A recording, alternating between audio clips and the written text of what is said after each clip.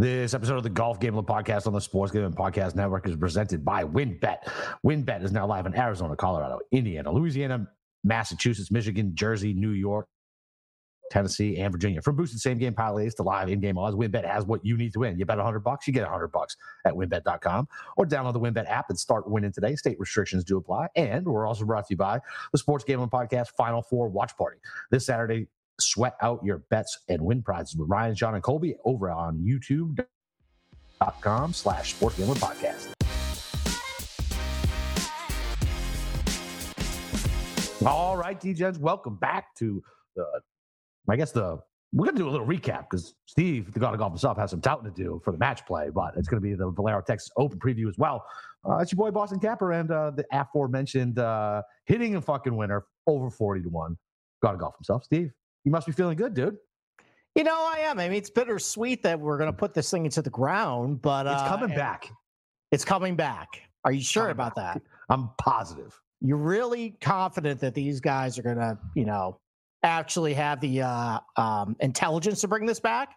Because that was very enjoyable watching yesterday. Today was a little bit of a clunker, but although it was fine. The semis were great. The finals are always a mess. That just, I mean, these guys are tired to that point. I ended up taking my kid to the park for the finals, kind of hoping secretly that I'd have a little bit of, dad karma. That, hey, I actually have a loving, attentive father. Maybe the gambling gods will pay me back. And they did with a very easy 6-5 win for Sam Burns. So that's my third outright since January 1st, fifth of the year. We're doing pretty good rolling to the Masters with another winner here. Yeah, man, I'm excited for the match. Next week, not so fucking much. And you know what? I don't even think it's Valero's fault. Like, the golf course itself is fine. Mm-hmm. The field sucks, but I feel like anything between match play and the Masters is going to be completely like, yeah, who gives a fuck? Let's get to the Masters. Right. Yeah. I mean, like, think about the schedule these guys have been playing. You've had like how many elevated events between the Super Bowl 4? And now? Yeah. 4? Phoenix, Riviera. No, it's actually API. More. Yeah. API, players. The players. And now WGC. Yeah, so it's a lot of golf these guys have been playing. You got the Masters. So, there's a couple of good guys in this field. We'll get to it in a little bit. But, all right. So, other than like Sam Burns winning, what are some of our takeaways you have from match play as far as like guys you watched? I mean, I watched a little bit. I watched mostly on Saturday because I was on vacation. I guess talk to me a little bit of like things you saw, between like Wednesday and Friday that, maybe you might impact how you feel about them going to the Masters, maybe. I mean, Jordan was disappointing. I would say my biggest takeaway is like, man, Scotty's like a cockroach, man. Oh my God. The fact that he really is like he is impossible to kill. He got super. I mean, really, Burns got super lucky that Scotty missed that little bunny 4-footer. You know what I mean? Like down 3 doesn't matter. Like down 3 comes back. Like Scotty is just a fucking killer, and Rory's driver is fucking impressive. It is. Like, it is impressive. Like I'll equate to this. I don't know. Not everybody's going to get this, but when the Sox traded for Manny Ramirez, every at bat was must see. Like everybody would literally stop what they're doing and like run to a TV. Hey, what's Manny going to do? That's how I kind of feel like, all right, what's Rory going to do with a driver, especially on like a drivable par 4 or like a scoreable par 5. Like I want to see what he does with that fucking thing. I always thought John Rahm was the most impressive, but I know it's recency bias, but man, what he did with the driver this weekend, fucking incredible. Yeah. I mean, what's, I guess, good for him is that usually when you shorten your shaft, you can't hit it as far. Yeah. It seems like that didn't affect him, but you're also more accurate usually. Yep. And man, that thing really is a weapon. You're right. I mean, everything is just like right down the middle. It seems like he could work it both ways whenever he wanted. Yeah. That's pretty dangerous for a couple weeks at Augusta. Yeah. Especially because, typically longer hitters have done a little better there. And the fact that, he's still pretty good around the green. He seemed like he putted a little better this week too with the putter change. He missed a bunch of putts today. Yeah, I mean, I saw him make a lot of putts yesterday, though. Yeah, I was gonna say, but overall, like I think the putter definitely, because he switched that too. He's on a different Scotty now, right? Yep. Yeah, he went back, I think, to an older model per se. Yeah, I think he put everybody on notice this week. That he needed that too. Like he was starting to get lost in the shuffle of like, Rom and Scheffler, and now it seems like Rom is a distant third now of the yeah. I mean, what, he lost to Ricky. Who did he lose to? He lost to Billy Ho, right? Was Billy Ho beat him on fucking Friday? No, I think he did he tie maybe I don't No, he I lost. forget, I forget who it was. All right, so he lost to Ricky. Yeah, lost to Ricky. You're right. You're right. He did lose to Horschel. Yeah. So like that's kind of disappointing. But Billy's one of those guys, like I'll give Rom a pass. Like Billy's one of those annoying match play guys that I can see him taking it more seriously than Rom, because Rom wants to wear that green jacket type shit. Mm. I mean, we were wrong on a bunch of our narratives, right? Cantlay played good. Finau played good. Fucking, I don't know, man. Like, I don't know. I don't know what I really think my biggest takeaway is Scotty's a killer. Rory's driver is a fucking problem. And yeah, I mean, I don't know, man. Like we were talking about it, like this Masters card might be fucking 3 guys and call it a goddamn day. It seems like it. I mean, like, do you really think anybody like? I mean, we always kind of like lump these guys together, and like the last guys towards the end was like your Sam Burns, like Tom Kim, like up there. Like, do you actually see anybody like past that actually in the Masters? No shot either. No. I think Xander did really well this weekend. I think that helped. That had to help his confidence. Yeah. I mean, he lost on 18 to Rory. You know what I mean? Like he was right there. He was dominating. He dominated the group play. I think Xander got a nice little confidence boost. I wasn't worried about playing Hatton in at the Masters anyway. But I mean, fucking Wednesday morning, pre-shot, like on the range, he hurts his hand. I know. He hurt his hand. So I immediately went out and bet. It was McNeely. I don't remember who he was betting. I immediately went out and bet against Hatton. I was like, yep, go ahead and place that. But I go light on that because I've gotten burned by golf injuries before. So, well, it'll be telling with it because he's in the field in the Valero. So it'll be telling to see if that's actually really hurt or not if he stays in. I mean, if he's in this week, then probably all systems go. Yeah. But I mean, regardless, though, he's not on my Masters radar either because of all his comments he's made about the golf course. So it's too hard. Shut up. There were some guys I saw battling injuries. So let's start with right at the top. So Zalatoris played like crap and then withdrew on Friday. I forget the exact reason, but it was because we all know why. Why go out and play another fucking 18? Right. So his comments have been he wants to get ready for April, essentially the Masters. But ever since that 4th place finish at Genesis, he has gone backwards. So I'm not totally sure exactly. Did he hurt himself again? What happened at Genesis was just a fluke? So our boy Joe made a very, very astute observation on Twitter. He was like, I'm getting very Matthew Wolf.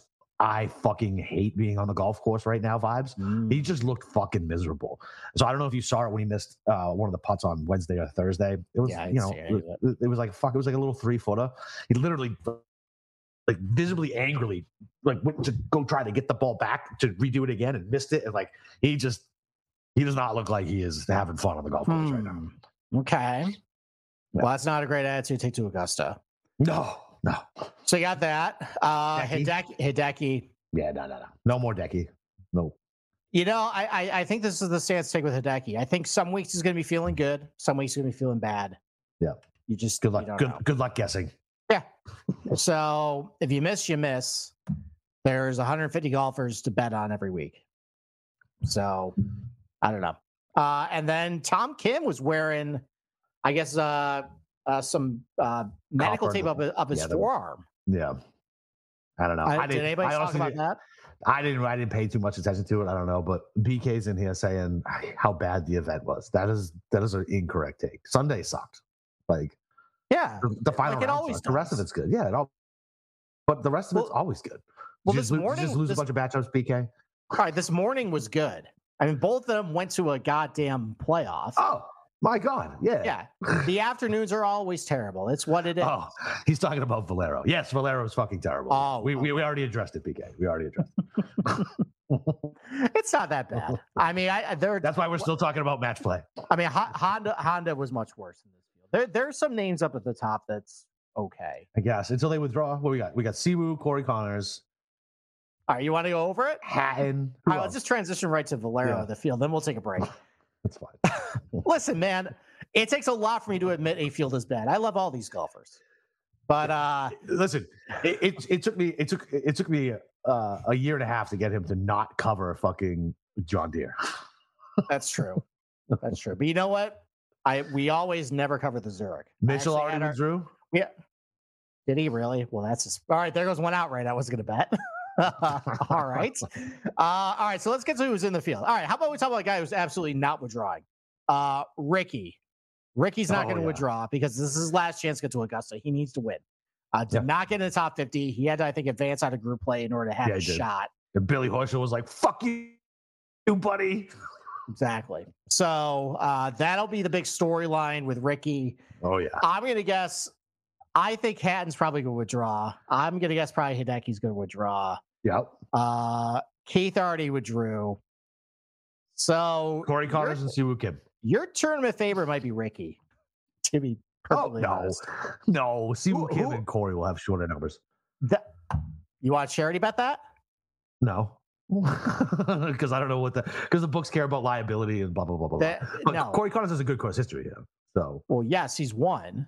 Yeah. But Ricky is going to draw a lot of popular, I guess, bets. I'll throw $20 on just for the story, get him back to the masses. Why not? Why not? When's the last time that's actually worked out for somebody though? Like a legitimate name. Yeah, I have no idea. I can only think of one instance. Ian Poulter at the Houston Open a couple of years ago. We beat poor Bo Hostler in the playoff. Yeah. What? Wait. So does Matt Wallace get to fucking play Augusta? He does. Actually, you know what? I'm not sure about that. I'm not sure if the Corrales counts anymore towards getting in. They might have got rid of that rule. Good for Matt Wallace, huh? Fucking up off the mat. I know. I wish I actually paid attention because I think I would have bet Matt Wallace. He would have been on my radar. I know, me too. I was thinking the same thing. I was like, oh, he's definitely somebody I would have bet. Yeah. I know everybody else was betting like Wyndham Clark. One of the Dutch kids was up on top for a while. You mean the Denmark, the Højgaard? Yeah. Dutch kid. Okay, Wallace will also withdraw. Kershaw, why don't you just take the week off from your show doing content? I mean, if you're that mad about all this. All right. So we got Chris Kirk, Corey Connors, Taylor Montgomery in this field too. All right. So, Chris Kirk will go off at what, like 22-1? This is gonna be a fun week. Taylor Montgomery probably 25 or actually probably less than that, probably 20-1 at this point. Davis Riley's playing well. He's probably going to be up there too. I think he's playing this event. Listen, great. Yeah, I mean, it is what it is. Yeah. So whatever. All right. So why don't we take a break, and then why don't I start talking about the golf course a little bit for anybody who cares? Right. Well, listen. Yeah, I mean, listen. People still care, man. There's money to be made, right? Anybody, we bet golf every week. It doesn't matter how bad the field or how bad the course is.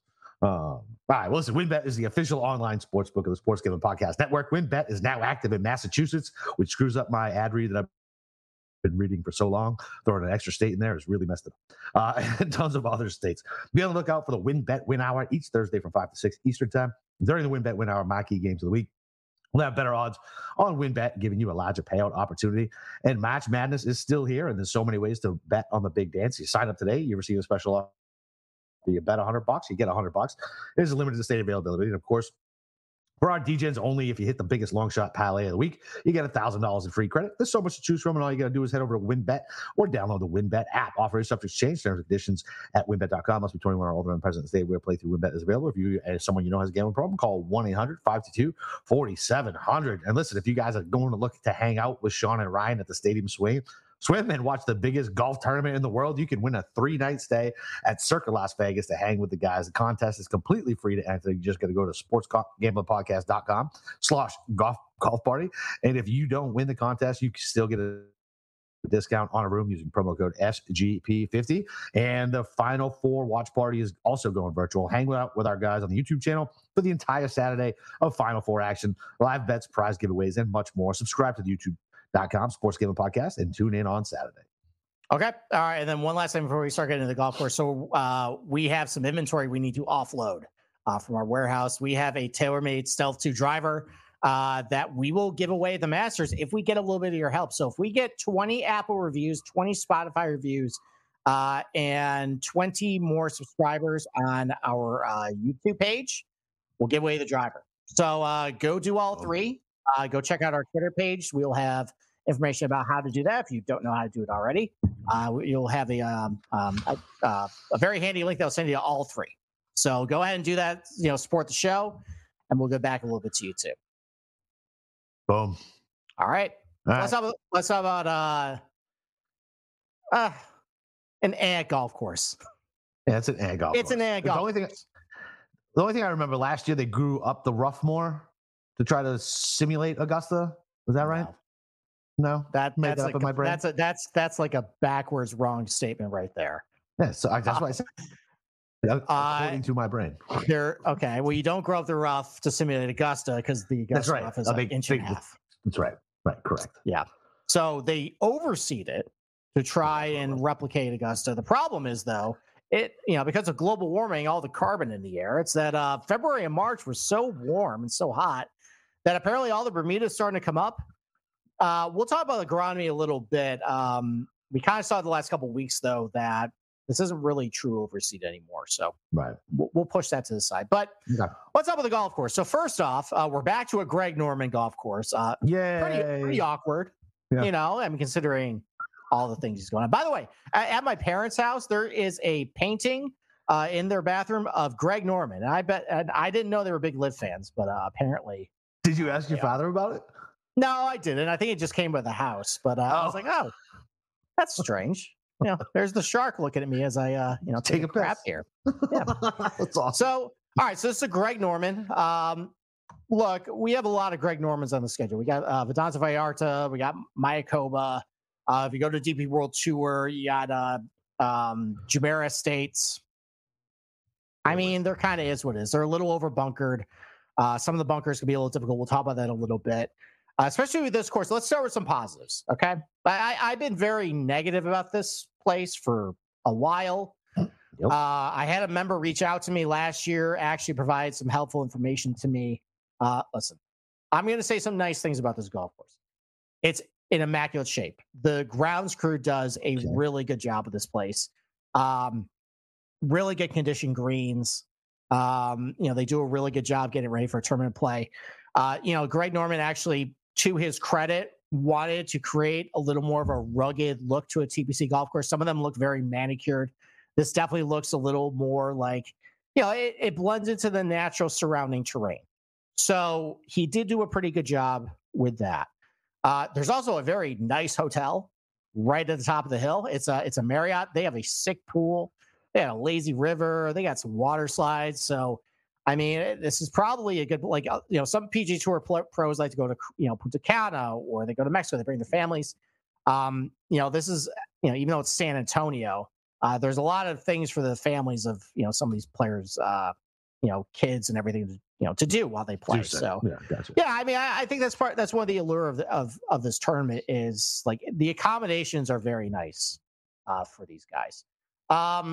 Good for them. All right. Let's talk about some negatives.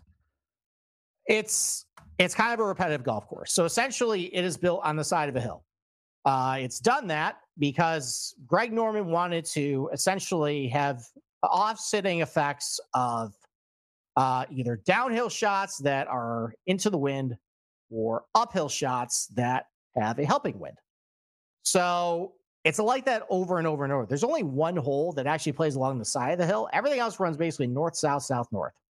Okay. So it's kind of reminds me a little bit of Firestone, where everything was just like, all right, we're going straight. Okay, we're going the other way. All right, we're going straight again. Oh, we're going back the other way. Back and forth, back and forth, back and forth. All right. Kind of repetitive. A lot of these drives, basically off the tee, you're kind of seeing a lot of similar stuff. I think it's kind of all in front of you. You got a fairway bunker to worry about. It reminds me a little bit of Torrey Pines in that respect. Not necessarily like all the attributes that you need to do well at Torrey Pines, but just like, okay, it's the longest par 4. It's downhill. I saw this a couple holes ago. Oh, this is now uphill. Like, crap like that. We'll talk a little bit off the tee in a little bit, but that's kind of Greg Norman in a nutshell. I don't think he's the most imaginative architect. But this is a good test for a lot of these guys. Scoring can be pretty difficult here, as we'll get to in a little bit, especially when the wind is up. And it looks like, look at the weather forecast, at least 3 out of 4 days, looks like there's going to be a little wind. So what I want to talk about, though, actually, we'll save it. Why don't we get to the golf course? So we'll just get right to it. So TPC San Antonio plays a little bit over 7,400 yards. Standard PGA Tour par 72 setup. 10 par 4s, 4 par 3s, 4 par 5s. The average score since 2015 is about 0.44 over par. That's the 12th toughest on the PGA Tour. Now, some years it can play very difficult. I think back in 2015 when Jimmy Walker won this, the average score is about plus 2.5 over par. Last year played under par. And in the year Corey Connors won, I think it played almost a stroke under par. So it really depends on the wind conditions, how this thing is going to play. Some years can be a birdie fest. Some years, par is basically at a premium. So, like I mentioned, the property is built. The golf course is basically built on the side of a hill. Either everything plays directly downhill into the wind, or uphill with the wind. The problem, though, is if the wind is coming from the north, these uphill shots are basically unplayable. There's going to be one day it looks like it's going to be a north wind, not very heavy, but some of these par 5s that we'll get to are pretty long to play uphill. Without that helping wind, it's going to be very tough to reach it into. So let's talk about the par 3s first. So it's number 3, number 7, number 13, number 16. So hole number 3 that plays downhill. It played first couple rounds it played about 155. The last 2 rounds over the weekend it played about 175. So they lengthened a little bit after the cut. Hole number 7 plays uphill. That plays long about 200 yards, plays short about 170. They move the tee box around depending on the wind. Number 13 that plays downhill. That is a very long par 3. It played as long as 249 last year. Now it's downhill. So, if you negate it a little bit because of the headwind, but playing it downhill helps. As short as 205. That's a longer par 3. And number 16, that actually is Greg Norman's take on the 6th at Riviera. It's got a bunker right in the middle. Right. So, it's an interesting hole. The greens can be pretty difficult. It plays between 180 and 195. So, overall, though, these par 3s, they play about even par. It's about average difficulty in terms of PGA Tour. Nothing really a whole lot to it other than the fact that maybe with some of your proximity stats, it seems like most of these are between like 175 and 200. Okay. So, we'll talk a little bit later. The proximity stats, it's kind of a tricky week for it. I'll get to why in a little bit. All right, par 4s. So most of these par 4s are about moderately length. About 70% of them between about 375 and 475. Only about 4 holes played under 375. Only one of them is actually drivable. That's the 17th hole. That plays about 366. They actually moved the tee box to 300 last year. That's downhill. You see guys try and go for the green. It can be kind of a tricky tee shot if you want to go for the green, because you got to thread it between a couple of bunkers there. I think there's some mounds over on the right that can be a little difficult to get up and down. But there really only is one drivable par 4 on the golf course. But there's only one hole that plays over 475, and that's number 9. That is uphill, and that is the one that Kevin Na took his infamous 16 on. Oh yeah, yes, that's right. And I posted. I forgot that was here. Yep, and I posted the video in my article. So if you want to relive that douchebag's trip around the Texas Bramble, getting a 16 at this place, go ahead and go look at that. So. Overall, though, it's a tough scoring tournament. These par 4s can play pretty tough. They're the 10th toughest on the PGA Tour. Kind of like, I think I talked about Valspar last week, how, it's a tough place to putt on, but it's closer to the PGA Tour average and some of the really tougher places. It's kind of the same thing. Like, even though it's the 10th toughest of all tournaments with these 5 events since 2015, closer to the average. So you can definitely screw these up, but they're manageable. And then the par 5s. These are actually pretty tough, though, and they're interesting. So they're long. Number 2, it's downhill, but that played as long as 606 last year. Damn. And it's in a south wind, even though it's downhill. You got that resistance with the headwind there. Number 8, That plays as long as 620, and that's uphill, but you have the wind to you. So if you have like a 23 mile per hour wind behind you, you can probably reach the green in two.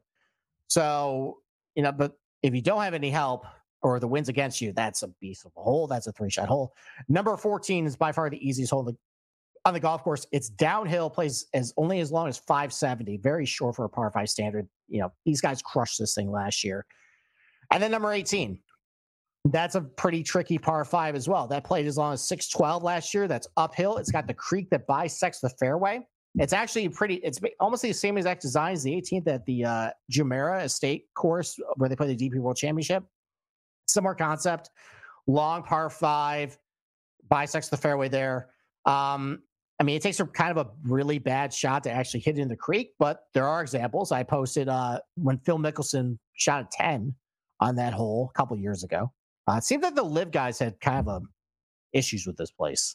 Put up big scores. Like I know Sergio Garcia, he actually was a consultant on this golf course with Greg Norman. That's right, because he lives down there, right? Well, so he lived down there. He also was, I think, engaged to Greg Norman's daughter. Yeah. And that went poorly. And he actually avoided this place for a while. So I think that, it kind of speaks to, obviously maybe you don't want to go back to, there's probably some trauma going back to that place, with what happened with Greg's daughter there. But the fact that he didn't actually go play in a tournament kind of speaks to, I think, how he maybe felt about it.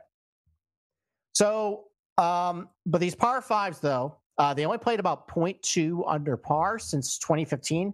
So of all golf courses, well, these 5 events since 2015, that's the toughest on the PGA Tour. So it's up there with some major venues. It's up there with a couple other places, like some one-offs where, tough scoring conditions, maybe only see the FedEx Cup playoffs. These are tough par 5s. It's up there. These are tough par 5s. There's a lot, like I talked about. They're long, some of them are up, a lot, 2 of them are really long. They're uphill, even though you have a helping wind. On number 8, that's uphill. That has a lot of bramble to the right. So if you miss a shot right, that's basically a penalty stroke.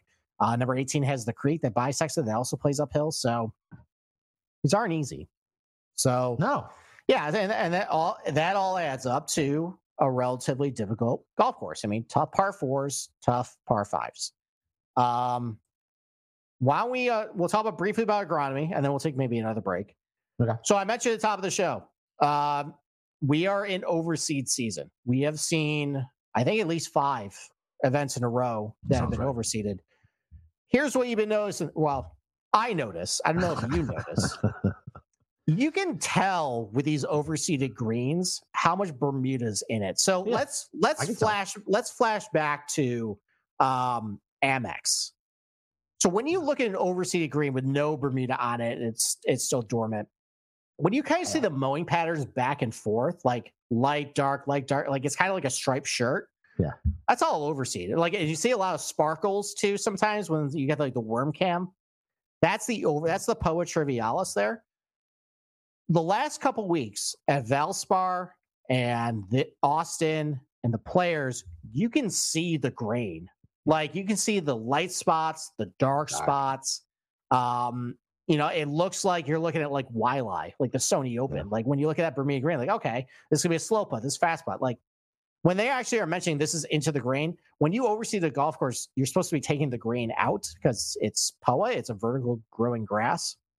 So the Bermuda is definitely coming back in. Yeah. You can also see it in the rough. Now at Austin, that's just dormant Bermuda that basically turned green. So it's starting to grow. But I noticed at Valspar, you had like the dark green ryegrass, and then you had some splotches of Bermuda every now and then. Same thing at Players. So the GCSAA actually specifically mentioned because it was so warm, a lot of the Bermuda is starting to come up. This is essentially a Bermuda golf course. So it's not going to be a great practice for the Masters because it's going to be a different agronomy. It might not even compare to some other previous Valeros that might have been a little colder where it's mostly overseeded at that point. I'm going to be treating this like it's Bermuda. So when I look at putting stats, I'm not going to look at any of the other overseeded golf courses. And honestly, can we go back to the match play? I'm not really surprised Sam Burns won. because it was mostly Bermuda. Like when he won Valspar, that was very warm tournament in late April. That was essentially Bermuda at that point. Yeah. So I'm not really too shocked at that ended up what happening. So I guess when I'm thinking about this, like you think about some guys who are really good on overseeded, like Adam Hadwin. You know, he has a couple pretty good finishes here. On Bermuda, he stinks. And we kind of saw it a couple of weeks ago at Valspar. He started last week. Oh, yeah, last week at Valspar. He's simply really good there. It was mostly Bermuda, and he stunk. Yeah, he stunk in match play, too. 0-3. Yeah, so maybe that's something to keep in mind is that, like, all right, we have a guy that might be a good course fit. He has good course history, but it's different agronomy. Might not work out for you. So I'm treating this like it's Bermuda. Okay. You know, I'm going to be like everybody else that just calls it Bermuda and ignores that the overseeded factor. I'm actually going to be one of those people and say, actually, they're right. It is Bermuda. Yeah, but this time you will be correct with everybody else versus you being correct and everybody else wrong. Exactly. Basically, they're the blind squirrels that found the nut this week. That's right. All right. Why don't we take another break and then we'll talk about some other stuff. Yep, perfect. All right, listen, we're also brought to you guys by Underdog Fantasy. Underdog Fantasy continues their Match Madness College Pick'em. It's a great way to get in on the action, especially if your bracket is busted. Plus, Underdog Fantasy has your favorite college basketball player props and great NBA and NHL daily games. Head over to UnderdogFantasy.com. Use promo code SGPN for 100% deposit bonus up to $100. That's UnderdogFantasy.com. Promo code SGPN. And Steve already said, talked to you guys about the contest we're running for the Stealth Driver. So make sure you get over to YouTube, go subscribe, hit Spotify, Apple, all the spots that you listen to us, man. It helps. Yep. It helps. Yep. And then let's briefly mention Piper golf balls. So I was just in Florida. I had my first round of the year. Went okay. I mean, I struggle around the green and on Bermuda surfaces. It was definitely evident, but you know what? I would have been a lot worse if I wasn't using Piper golf balls, because Piper, even if I hit it a little thin there, gave me a little bit extra spin, actually helped me check the ball up for my chip and eagle on number 9 on Friday. That was pretty great. So, and these golf balls are, they're helping. It's a company that actually encourages you to play your best game. They have a line of golf balls that basically matches what your handicap is to what you should be playing. So, go to piper.golf/GGP and you'll get a 10% off your first order using promo code GGP. You can opt to subscribe and receive scheduled shipments on golf balls at 50% discount and get free shipping on any orders over $50. So go to piper.golf/GGP and improve your game today. Boom. All right. What else are we going to talk about? Well, let's talk about all the relative skills and what you need to focus on this week. All right, let's talk about off the tee. Well, I'll zoom through a little. My article's out if you want to go into more detail. I'll hit on some of the bigger points. So, listen, Greg Norman is probably one of the best drivers in PGA Tour history. He loved hitting driver, and he designed a lot of his golf courses to be pretty tough off the tee. TPC San Antonio is no exception. It ranks of all golf courses with at least 5 events since 2015. It's the 12th toughest off the tee. Now, it's not really all that penal off the tee. There's only 3 water hazards. The rough isn't really all that penal either. It's only about 2 1/4 overseas ryegrass. Now it's basically going to be Bermuda, but even 2 1/4 Bermuda, it's not really all that significant. So what makes it tough, though, is that like a lot of Greg Norman golf courses, they have really big, intimidating fairway bunkers, like really deep ones, oddly shaped like puzzle pieces. I mean, they're kind of not aesthetically pleasing to the eye, but they're awkwardly shaped. If you end up on kind of like the wrong side of it, it's going to make it into the green pretty tricky. All these greens are really elevated too. So if you're up against the lip, it's going to be hard to actually fly the ball to the green. And they all kind of pinch in the fairway too. Kind of like I mentioned at the top of the show with Torrey Pines, kind of similar concept where, you got to hit it fairly straight. It's fairly long, but the bunkers kind of pinch in there right in the driving zone. It's very inconveniently placed. That's probably the toughest part about TPC San Antonio off the tee is that these bunkers are pretty tricky. There's also some like rocks and bramble bushes that if you hit into, that can be a little tricky. So all of that, even though hitting into the rough or, missing the fairway in the rough is not that penal, it's the 3rd highest penalty of all golf courses, at least 5 events in 2015, of hitting in non-rough areas. And that's basically the fairway bunkers. And if you happen to hit it in kind of like the garbage with where all the rattlesnakes and broken bottles and, hypodermic needles. Yes, essentially. So, and then while the fairways aren't all that narrow, they average about 31 yards in width. I mean, the driving accuracy rate is only about 63.7%. While that's above PGA Tour average, it's still the ninth lowest rate of all like regular golf courses. So this is not a golf course where guys hit a ton of fairways here. So, all right, let's talk about iron play. So this is the seventh toughest on the PGA Tour with approach shots. The green regulation rate since 2015 is only about 59.5%. That is the fifth lowest rate of all regular PGA Tour golf courses since 2015. So the primary reason why this is tough to hit the greens is the wind and the elevation change. And it's already a caddy's, like it makes their job difficult to account for wind, or if it's an uphill shot, downhill shot. But when you're doing that every single approach shot, like let's say, okay, this is about 20 feet downhill, but it's a 15-mile-per-hour headwind. Trying to figure out which club a guy should use can be kind of tricky. So that's the biggest challenge, I think, of all these approach shots. The greens are also pretty significantly undulated, too, so it's hard to access certain pin positions, especially when it is windy. Last year, the average proximity to the hole was 39 feet 7 inches. That's about 3 feet farther than the average of just everything on the PGA Tour. So guys aren't hitting it really close to the hole. Let's talk about proximity stats. So I posted the chart, and it's fairly consistent every single year.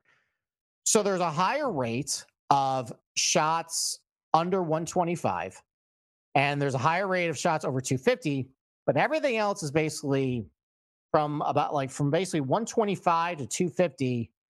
It's all pretty spread out, and there's not a huge correlation, or not a huge like volume of it. Yeah, gotcha. I always hate these distribution charts because there's a higher rate of shots under 125, but it only accounts for about 20% of your approach shots every single round. So it's like what, like 4 shots? That's not a big sample size. You have a higher rate of shots over 250, but those are all your par fives. That doesn't really help. All right. So I kind of broke it down like this. I end up looking at the yardages of all the par threes and stripping that out of this data. And I just wanted to isolate what the par fours were. And I have come up with 7 of the approach shots on the par fours are under 150. And you look at some of the guys who typically do well here. Yeah. A lot of guys are pretty good with their wedges. Spieth, Bond, Andrew Kuchar. Landry. Yep, Andrew Landry won. Kuchar, Zach Johnson. Hoffman was good with his wedges. Yeah, just back in the day. Yeah, so a lot of guys who are generally pretty good with their short irons tend to do well here. Like JJ Spawn last year, he had a pretty good, short iron year. The previous year wasn't hitting all that great with his short irons up until that point. So, but there tends to be more shorter approach shots into the par fours. And then a lot of your longer iron shots typically are with your par threes. So I think how I'm going to look at it is I'm going to have to break it up again. So I'm going to look at everything under 150 and say, okay, this is mostly the par fours that I care about. And then between 150 and 200 is going to be mostly your, I think it's 3 your par threes and like a handful of par fours. Okay. And then anything over 250 is your par fives. Anything under 125 might be a handful of par fours. It also might be, if you're out of position on a par five, your wedge shot in. So that might be useful if, let's say, it's 600 yards and you got the head, wind in your face, you can't get there in 2. So that might help there. But I think I'm going to look at mostly everything under 150, cover my par fours, and 150 to 200 should cover my par threes. Okay. That's it. And then just kind of looking, see how they do in each. That's really the best you can do. Like it. Otherwise, if you just want to look at everything under 125 and go with this, you're looking at like 4 shots around. That's not going to do it. It's worthless. Yeah, exactly. Right. But overall, though, one thing I noticed, though, last 3 winners, JJ Spawn was hitting his irons really well heading in. Spieth was hitting his irons really well heading in. And Corey Connors was hitting his irons really well coming in. If you generally just look for a guy who just riding pretty good irons coming in, it's not bad. So you might don't even complicate it. Don't even look at proximity buckets. Just look at, all right, these guys' irons are trending. Let's keep it simple. So, all right, around the green, this is where I'm going to nerd out, and I'm probably going to bore you, who's had his hands in his head for most of this, let's talk about greenside bunkers at TBC San Antonio. I'm all about some bunkers. Okay. Yes, you are. Apparently, you are as good a PG Tour pro as you've claimed on this show. Never stated such a thing. I think we need to pull some audio. You can pull the audio. Okay. All right. Well, you know what, Cameron, our producer, he's going to go do that. All right. So these had the third toughest greenside bunkers on the PGA Tour. What makes them so much more difficult? Well, so here's the thing. So I was sent some inside intel from a member. I forget what your name is. If you're a listener, thank you for sending this. Actually, what you sent was incredibly helpful. I am actually posting a video of their message to the members, exactly what they were doing with the bunkers. So here was the problem with the bunkers. So just in general, how they're constructed, they are well below the putting surface. Right. And the greens are really undulated. So it's tough for an average Joe to try and get up from out of them and close to the pin. Now, what also made it complicated, though, was over time, there have been a lot of buildup of just sand that's kind of splashed out. It steepened the faces of the bunkers. And the sand they were using was pretty fluffy, didn't compact very well.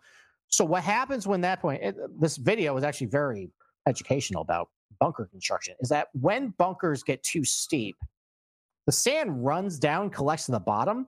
So what happens is you get a lot of plug lies, a lot of sand underneath where you're just not getting any spin. Balls are kind of dead out of them. And I think that's why it was really tough with the bunkers the last couple years. So here's what they did. After the 2021 Valero Texas Open, I'm not sure how much people were actually reporting this. I know I may not report it because I think I got food poisoning last year. You did. I did. So I'm reporting it now officially. They redid all the bunkers. They put in a new type of sand. It's called Arkansas white sand, which actually is not natural sand. It's actually just crushed granite. So it's an angular sand. It's more aesthetically pleasing, but it also is much more compact. Okay. It holds a little bit more moisture, and they end up softening some of the faces of the bunkers. And so what happens is you have this sand that's a little more compact. It doesn't run back down into the bottom of the bunkers.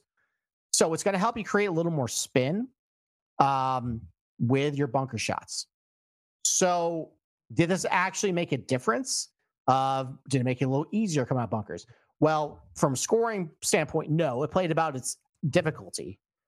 But I did notice, when I'll get to this a little bit, there's a big correlation with guys who are pretty good around the green that had a lot of success at this venue. Now, in terms of actual sand saves, it was kind of a little bit mixed.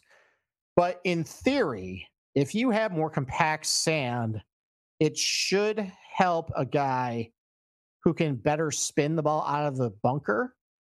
Makes sense. Because there's less luck involved. Like you kind of, right. It's like a couple weeks ago at Bay Hill, where you didn't know if it was a plug lie or not. Here, it's a lot more fair. And if it's more compact, it'd be like, okay, I can handle this bunker shot. Now, it's still tricky because these greens are really severely undulated. If you're on the wrong side, you got no shot anyways.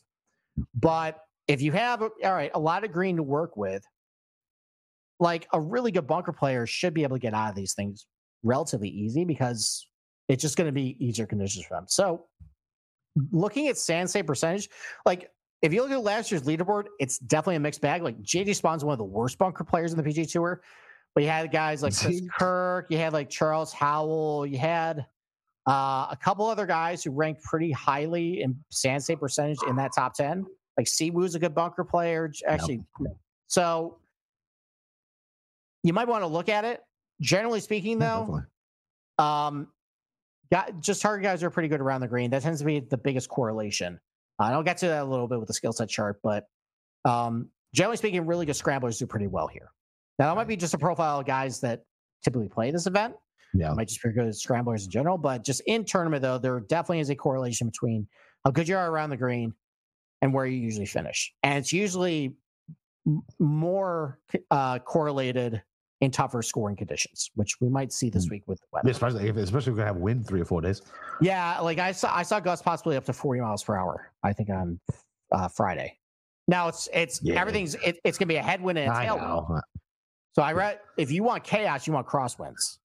I know. But regardless, though, like if the gust dies, You see guys, you see guys miss the wind hits a gust and they have the wrong club and the guy overshoots the green. Like I'm fine with just those little car crashes. I don't need 10 cat pileups. Right. So, all right, let's talk about putting. All right, let's talk about putting. Not really much to talk about here. Obviously, I mentioned before that I'm treating this like these are Bermuda greens. I think that's going to be dominant on these greens now because of the weather. Nothing really right home about as far as like difficulty of putting overall. The putts between 5 and 15 feet and under 5 feet are not difficult, but it's the sixth toughest of all putts over 15 feet. So kind of like what we saw at Valspar a couple weeks ago, really undulated greens. Guys aren't making a whole lot of putts. Yeah. So it can be kind of difficult to lag putt at this place too, just because of how the greens are contoured. So that might be something to keep in mind. And then lastly, penalties. There's only 3 water hazards on the golf course. There's only 2 holes where water actually comes into play. There's a pond right next to 16, the tee box. It's not in play for any of these guys. It's in play for you and me if you top the ball. But for these guys, it's not. The only time water comes into play is on the par 3 third. There's a large pond right in front of the green. And then number 18 with the creek. Otherwise, though, the only other opportunity for a penalty shot is if you hit it just in the garbage, like in the rocks, the canyon or the cactus, whatever. So it features relatively low penalty shots per round. So, you don't have to worry about guy steps to the tee, blasted off the planet. He still has an opportunity to recover. Yeah. So, all right. And let's talk about the skill set chart. So I actually made an epiphany. I think I put this every week in my article. I think I've been reading this wrong forever. So I don't think it actually measures what types of guys are good there. I think it just measures how you do in tournament and how that correlates to your overall total strokes gained. So I don't think I'm tracking. So essentially, let's say, there's a standard deviation of how your total strokes gained are from top to bottom. Right. How you're essentially able to separate yourselves. Right. So let's say you hit it generally pretty far. That might make up, most of your strokes gained off the tee numbers. Like you're able to gain more in the field, or you hit more fairways. If you do that in tournament, that might not be consistent. Like an accurate guy might not hit as many fairways. It's just in tournament performance. Okay. So with off the tee, there's no real correlation to how far you hit it or how short you hit it or how many fairways you hit or don't. It generally speaking, it doesn't matter. I don't know how much I'm going to be looking at off the tee this week. It seems like that doesn't really matter. Like if you look at last year's leaderboard. Yeah. So you got JJ Spawn, not a very big hitter. You got Howell who can put it out there pretty good. You got Gary Woodland that's in the top 10. You got Dylan Fratelli, who's a bomber. He can get out there pretty far. But then you got Kuchar, Troy Merritt, Adam Hadwin, Brendan Todd. Yeah. Not a whole lot of correlation. No. Hey, if you look at the last, 3 years too, kind of the same thing. I don't think I'm going to be looking at much off the tee this week. It seems like I would agree with that. Anybody can kind of show up there. All right. And then iron play, it can be a little bit of a mixed bag. Same thing with putting, but around the green tends to be how you do in tournament with how you do around the green that week tends to be a little more correlated to how you do actually in the tournament that week. Now, it doesn't mean bad scrammers can't do well here. They might just be a great week. But if you're pretty good around the green in general, you probably have a little bit of a leg up. Yeah. So, and it usually is in tougher scoring conditions, the around the green stuff has been a little more important. So the year that Corey Connors won, around the green didn't really matter all that much because it was really easy. The year that Jimmy Walker won, or even last year too, which it was a little easier scoring conditions. I wonder if some of the bunker play might have actually made it matter a little more. Yeah. But generally when it's windier, it's tougher, guys are missing more greens. How you did around the green that week tended to be a little more indicative of how you actually did for the tournament. And then some years, guys who hit their irons a little better tend to do better in the tournament. Some guys who maybe were a little better off the tee that week did a little better. It's kind of a little bit back and forth. So I think what I'm going to be looking at more is if you're pretty good around the green, and then a couple other things that are pretty good. It's going to help me kind of build a case for guys. Yeah. But I think we're going to start with how you are around the green and then kind of work from there. Like it. So, all right. Like it. That's all I got. All right. Fuck it. Well, we got DFS show tomorrow. And betting show. It's just us again this week. We got Matt Gannon coming on Tuesday. Oh, nice. For the betting show. Yes, nice. we do. Oh, that poor prick. He caught that bookie sleeping and fucking got those bets negated. That's bullshit. I hate that. But I thought that was Cameron. No, I thought it was Matt. Was it Cameron or Matt? Maybe it was both of them. I don't know, man. I got both their numbers saved in, and for whatever reason, in that group text, there's a number that doesn't. There's two of the numbers don't have a name attached. I don't want to give away the area code. Whatever. Okay, why don't I fix that for you after the show here? Anywho, fucking all right, man. Fucking DFS tomorrow night. You guys know where to find Steve. Go click on that fucking article. Go give it a read. Especially if he's got the fucking video of the fucking 14. Let's go. I'm gonna go watch that shit. Yeah. Other than that, man, DFS tomorrow. Masters 2 fucking weeks. Go do what we asked, man. Go do all the subscribes and clicking and all that stuff, man. One of you clowns can win a stealth driver just for clicking buttons. Pretty good fucking deal. Go do it. Later.